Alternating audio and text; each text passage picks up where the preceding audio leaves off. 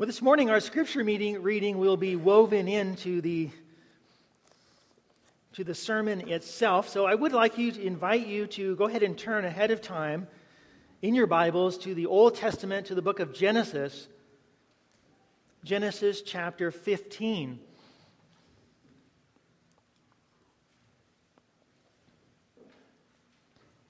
While you're turning there, I'd like to ask a question. What goes through your mind when you learn that a well-known believer, maybe some famous person in the past, or maybe someone in the present, fell into significant lapses of sin in their life, even if they were only momentary? What goes through your mind? Shock? Disappointment? Maybe condemnation. I think our reaction will likely betray how well we know our own hearts. But now there's a second question I think that's even more important. What goes through your mind when you are that person who experiences a lapse in faith? It's going to happen to all of us many times in our life. Fear, terror, condemnation of self, or maybe a sense of penance and a desire to work yourself back into God's favor. Now, I think more than likely our reaction will be related to how we perceive the consequences of our lapse. Relatively minor or something major. Well, this morning we're going to take a bird's eye view, one that takes into account over 25 years' time of the faith journey of a model man of faith. And the question we're going to be addressing is, why is sustained faith so difficult? And what is the Lord's reaction to our many temporary lapses? We're going to be looking at three passages from the book of Genesis, which record some key events in the life of Abraham and his wife Sarah. Both of these saints, these Old Testament saints, are described as faithful in the New Testament. And Abraham himself, in a dramatic passage in Galatians chapter 3, is actually called the man of faith. The man of faith. Well, I'd like to navigate the verses we're going to look at with three questions for us to keep on our minds throughout this time. First of all, why is it so hard for us to trust the Lord? Secondly, how does our faith so easily get sidetracked? And finally, should our failures have the last word? Should our failures have the last word? Well, I'd like to begin with the first. Why is it so hard for us to trust the Lord? Let's look, if you will. I'd like to just read this text. The first of our passages, Genesis 15, 1 through 6. After these things, the word of the Lord came to Abram. Now, Abram's name later gets changed to Abraham, and his wife Sarai, her name gets changed to Sarah. I'll just be referring to them for simplicity's sake as Abraham and Sarah. The word of the Lord came to Abraham in a vision. Fear not, Abram, I am your shield. Your reward shall be very great. But Abraham said, O Lord God, what will you give me? For I continue childless, and the heir of my house is Eliezer of Damascus. And Abram said, Behold, you have given me no offspring, and a member of my household will be my heir.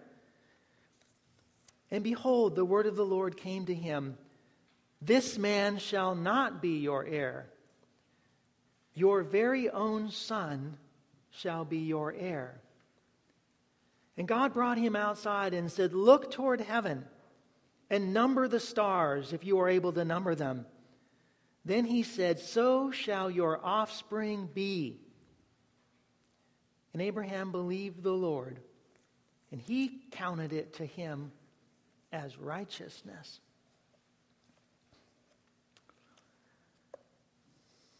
I'd like to start with maybe a few key thoughts about faith and trust.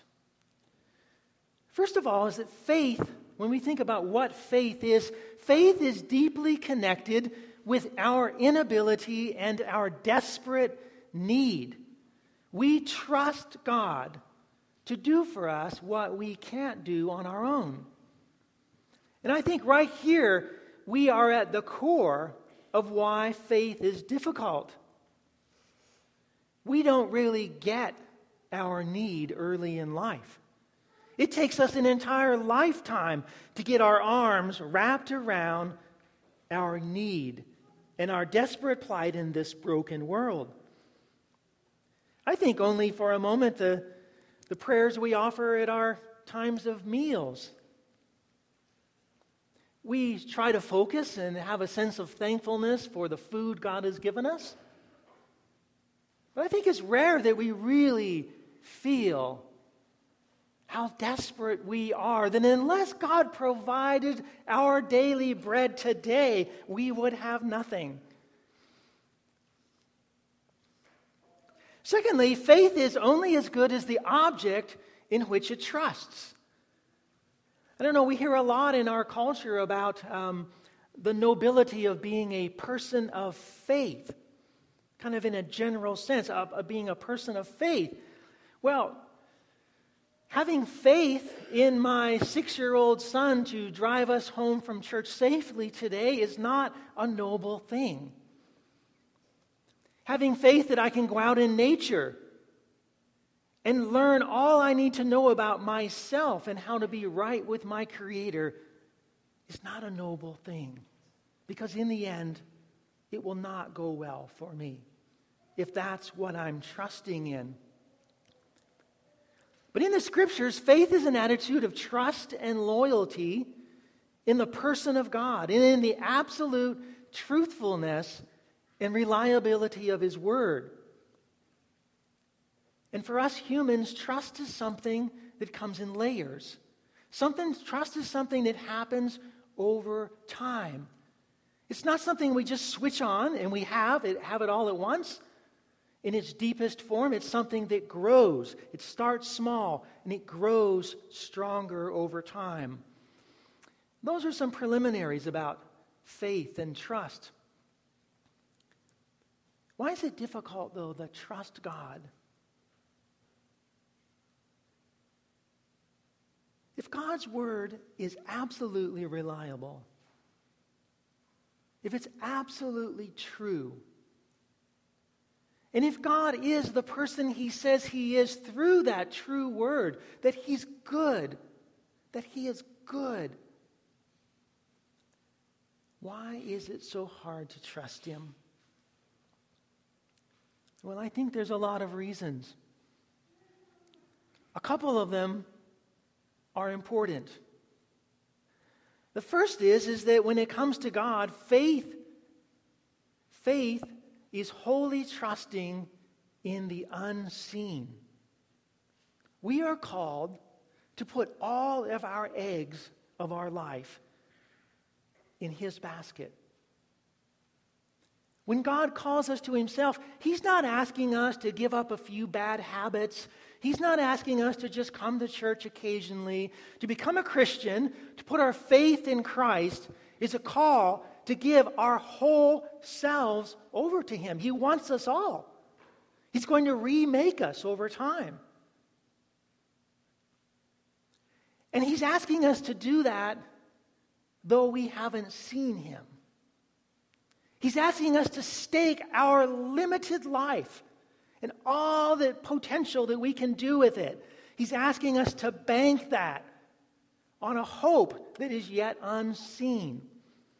We read about this tension in Scripture. In Hebrews 11, the writer says, faith is being sure of what we hope for and certain of what we haven't seen. And now I want us to think back to our text in Genesis 15 and begin to engage it at this point. Because there's another reason why trusting God becomes so difficult. And that's that God seldom works on our timetable. He just makes us wait. He just makes us wait. In the story about Abraham, and sometimes, let me just say this, sometimes when you're studying Scripture, it's important to be in a particular text and to just sit and soak in that particular text. Sometimes it's very helpful to get a bird's eye view, to step back, to take in a large section of text.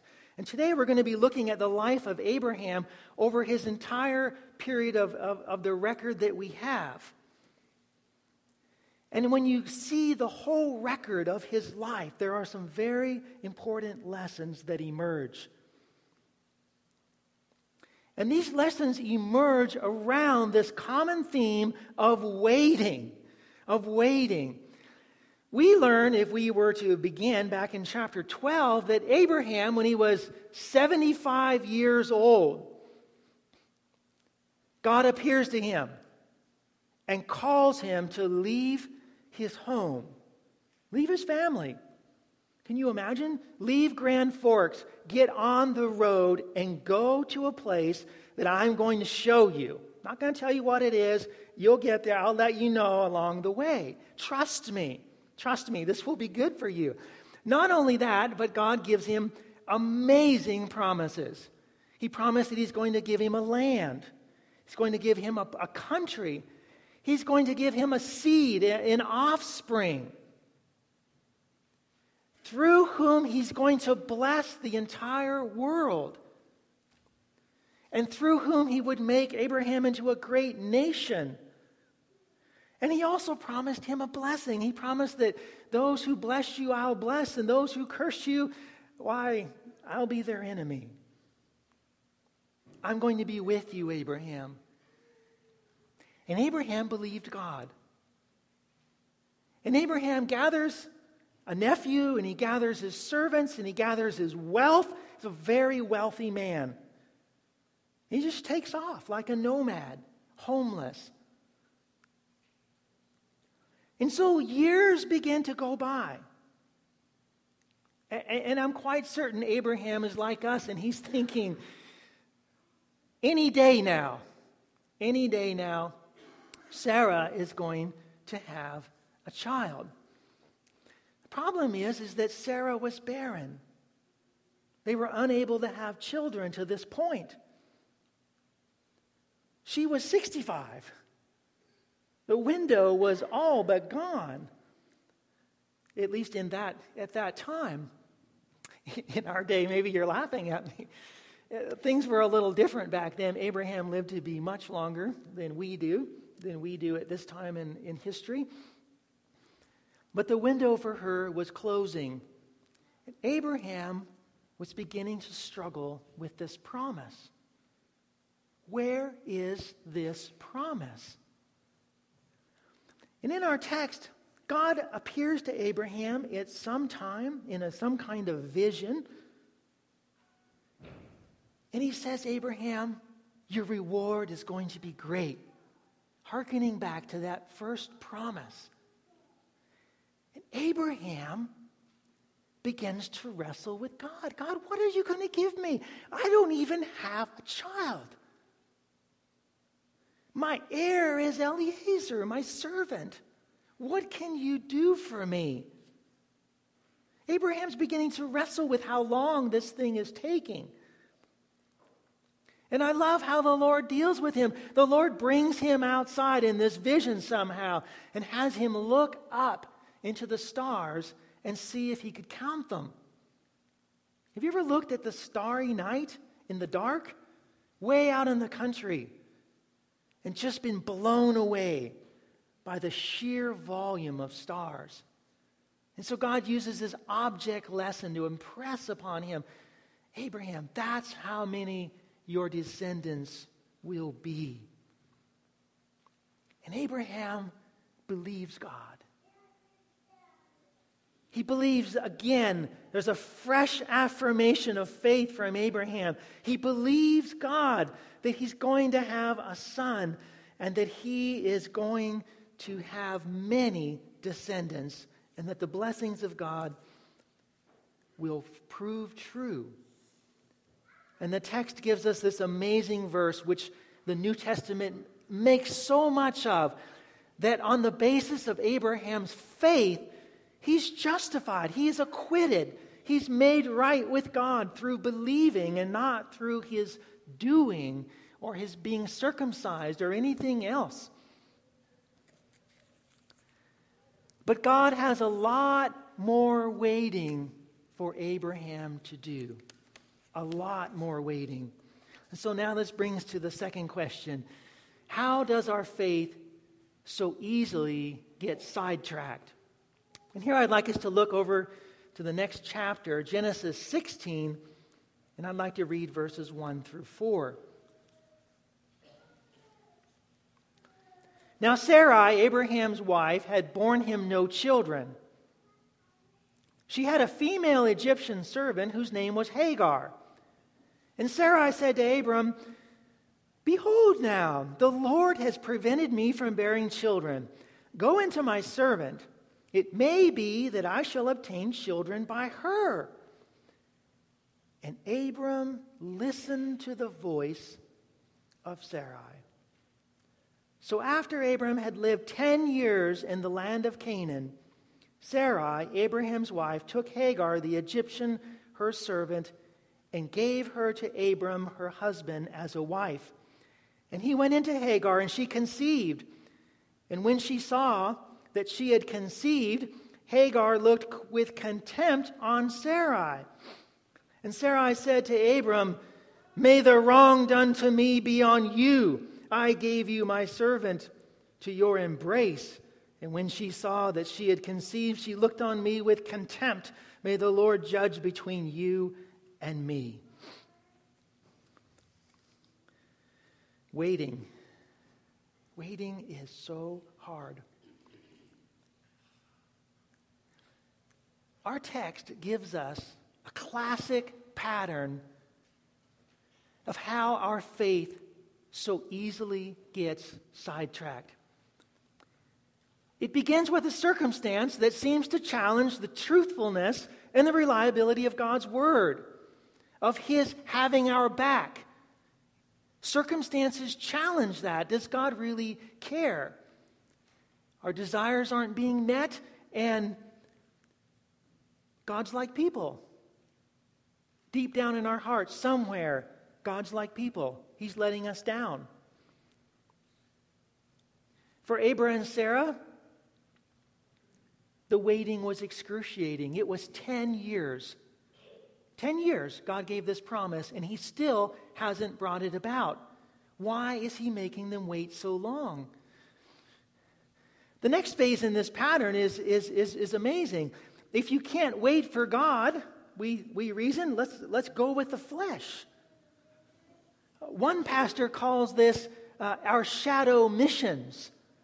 And a shadow mission is what goes on deep below the surface in our hidden heart. It's below our awareness oftentimes, and it springs from dark desires within us. We might even call this managing, trying to manage our situation. It's identified in verse 2 as listening to the voice of Sarai in this case, instead of listening to the voice of God.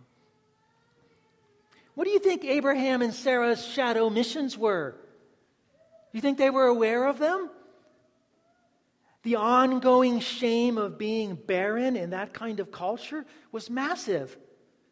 No heir to pass on their wealth and family name to.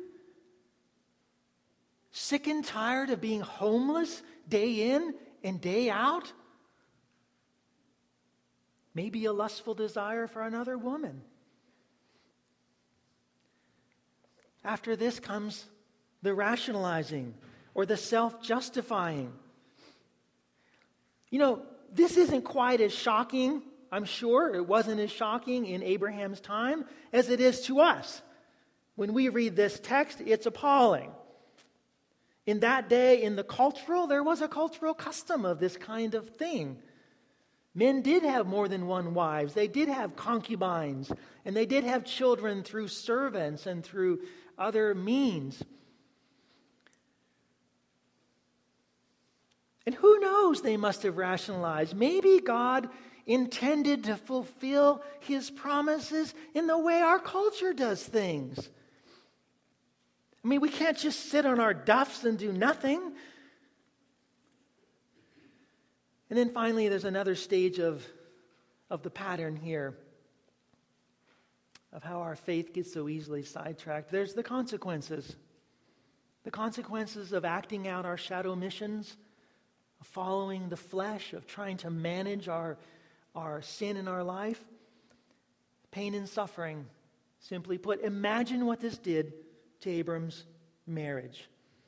Notwithstanding the culture at the time. Imagine what it did. You can see the bitterness in Sarai already in the text.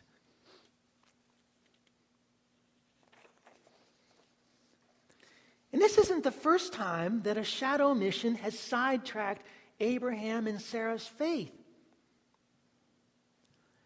Back in Genesis 12, we didn't read this, but there's another very important circumstance that happened. There was a severe famine in the land right after God calls Abraham.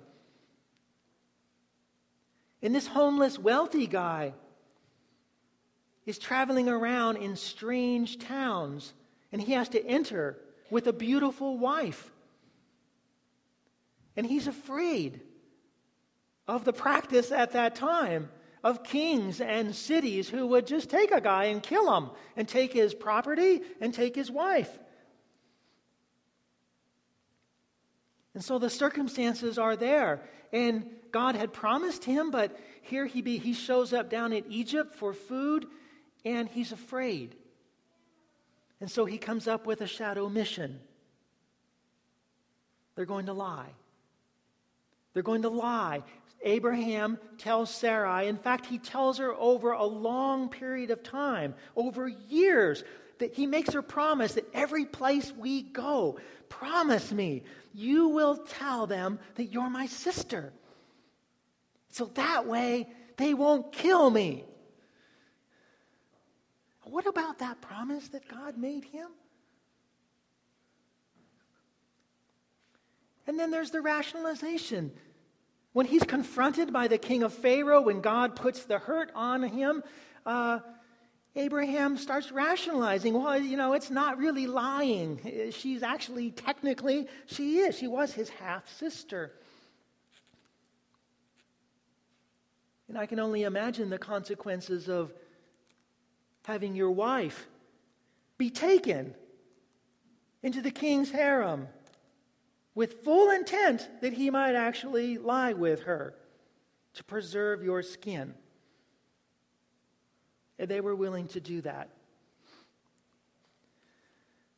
I just would like to pull up here and ask us, is there an area in your life in which God is calling you to trust his word right now, rather than managing it by self-effort? Are you living out some shadow mission right now in your life, where God is calling you in one direction to trust him,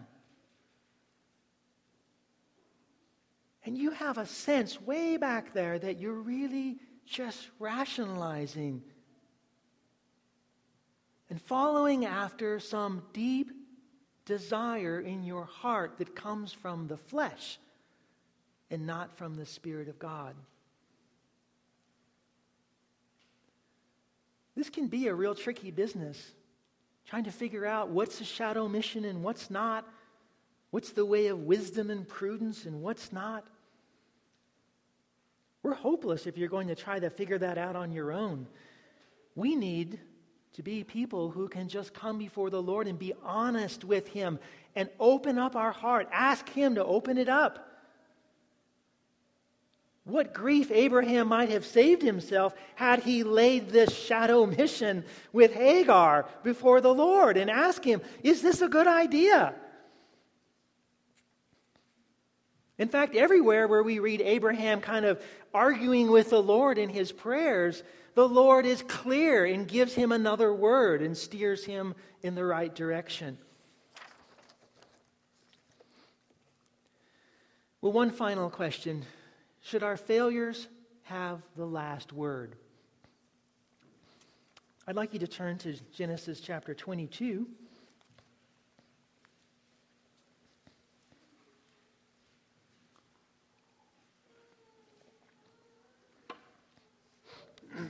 We're going to read verses 1 through 8.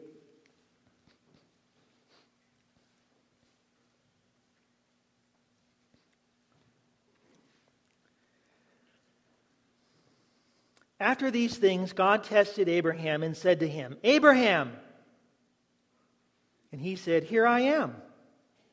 And God said, Take your son, your only son Isaac, whom you love, and go to the land of Moriah and offer him there as a burnt offering on one of the mountains on which I shall tell you. So Abraham rose early in the morning, saddled his donkey, and took 2 of his young men with him and his son Isaac. And he cut the wood for the burnt offering and arose and went to the place of which God had told him. And on the 3rd day, Abraham lifted up his eyes and saw the place from afar.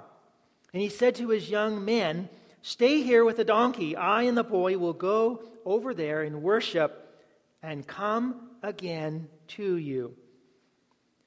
And Abraham took the wood of the burnt offering and laid it on Isaac, his son. And he took in his hand the fire and the knife. And so the both of them went together. And Isaac said to his father, Here I am.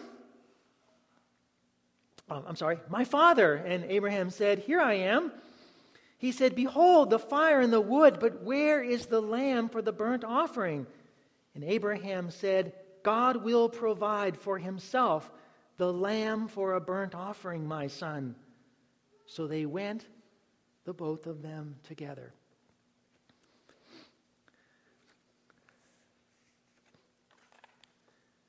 One of the things that is amazing when you look at Abraham's life in a bird's eye view is how things began to change at the end of his life. First of all, we find that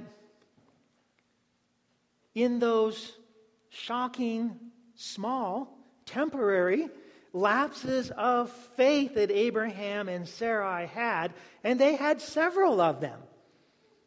At one point, each of them engaged in a kind of cynical laugh before God, that God could really do what he said he would do when they were as old as they were. It turns out God made them wait 25 years before he fulfilled what he said, and Isaac was born to them. But even in those passages that I read and referred to, there's no condemnation from God on Sarah and Abraham. I find that remarkable. Abram and Sarah were not rebuked, and it's not that they necessarily weren't worthy of that, but God doesn't rebuke them in those passages.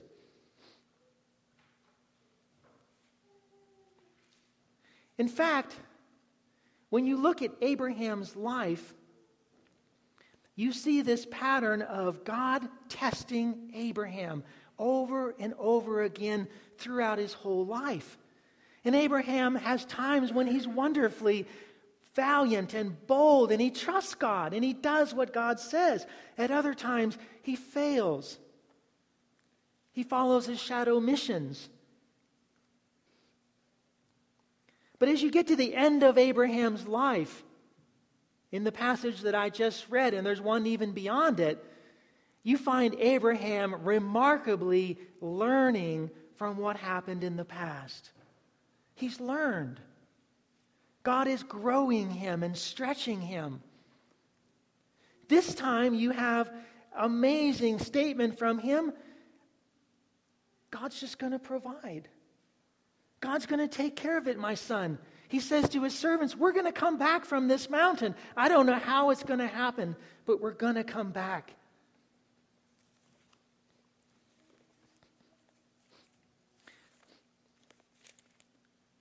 Not only that, but in the New Testament, when the New Testament looks back at Abraham and Sarah, there's a remarkably good reputation that's given of them.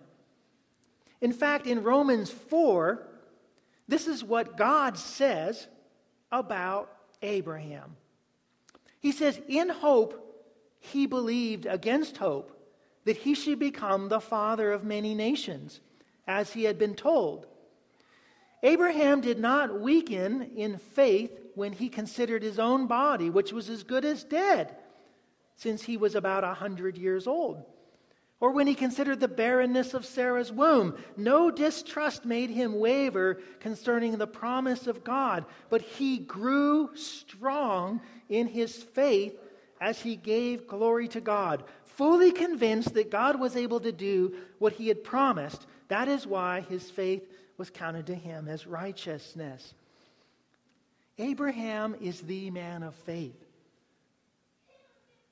But being a human and being a man or woman of faith does not mean you don't have temporary lapses of faith.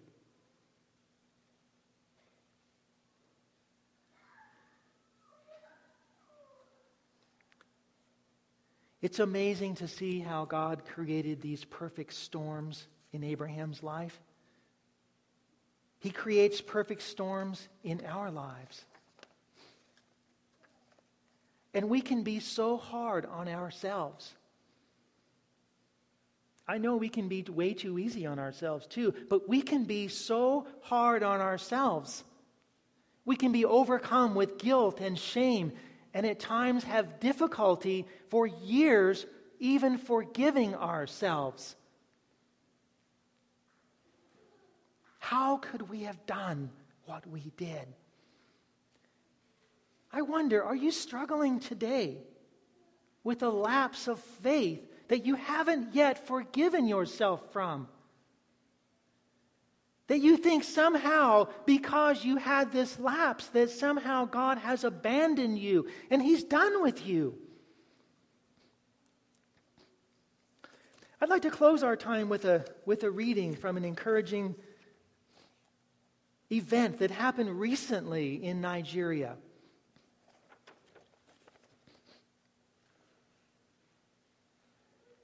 In Nigeria, Christians are under assault. They're praying for God to intervene and to give them safety and to protect them. But in God's providence, there are hard things happening, and God seems more intent right now to be testing their faith, and in some cases, to make the ultimate sacrifice for their faith. But sometime recently, we read in this journal from the Voice of the Martyrs, masked men carrying assault weapons abducted Naomi and her daughter Ruth from their home in the middle of the night.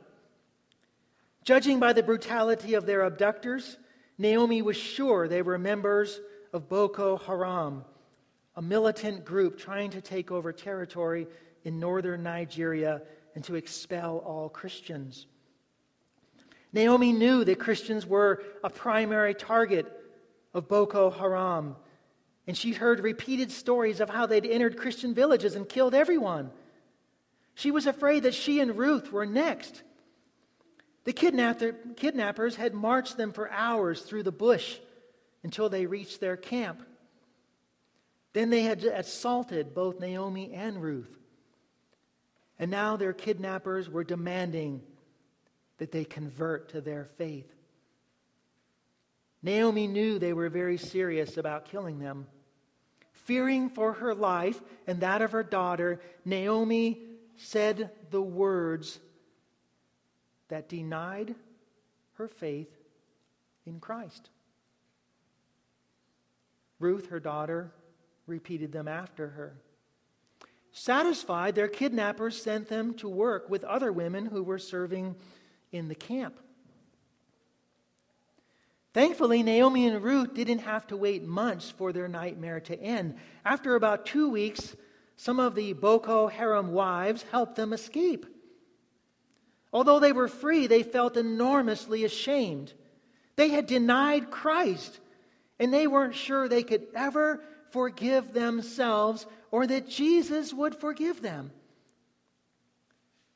Several months after Naomi and Ruth escaped, the Voice of the Martyr Nigerian workers asked them to share their story with others from the United States. When we walked into the room, they didn't look at us, one of them said. They kept their eyes down. The visitors knew a little about what had happened to Naomi and Ruth, but they weren't sure how best to help them. Wanting to serve and honor these two women who had suffered, Denise, one of the ladies, asked if she could wash their feet. Naomi and Ruth were surprised. In their stratified society, they were near the bottom, and they would normally be serving their foreign visitors. But instead, this Christian woman poured out water and washed her calloused feet. The water seemed to open up the floodgate of their emotions. The women tearfully poured out their story and all that had happened to them. They admitted that they didn't feel like they could ever be forgiven for denying Christ. They weren't sure Jesus could ever accept them again. Dennis and Simon, two of the Christian workers there, told them the story of how Peter was forgiven after he had denied Christ in the high priest's courtyard while he was being questioned. It was an unforgettable ministry and fellowship, Simon said. We were able to minister to them and reassure them about the Lord's forgiveness.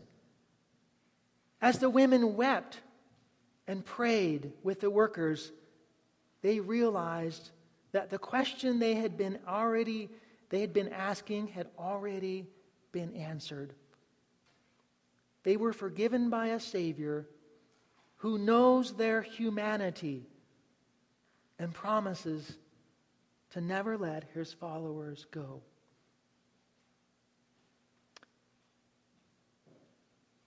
I know there is a denial of Christ that will bring his denial on the last day.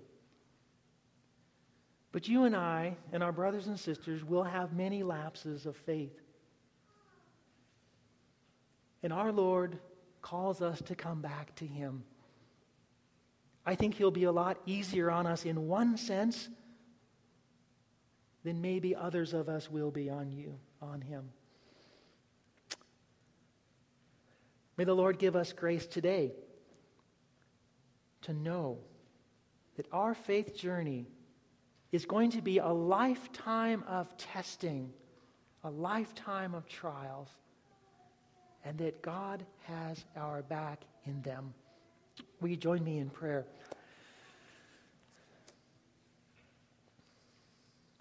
Our Father, as we close our time together, we thank you for the Scriptures, for the encouragement of them. Thank you for the encouragement of even these disappointing times in the life of Abraham and Sarah, who are of the flesh in one sense, just like us, frail, weak people.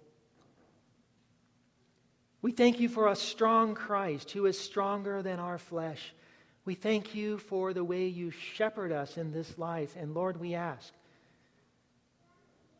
that today, that you would meet each of us where we are, and that you would bring us to yourself and increase our faith. For we ask it in Christ's name. Amen. You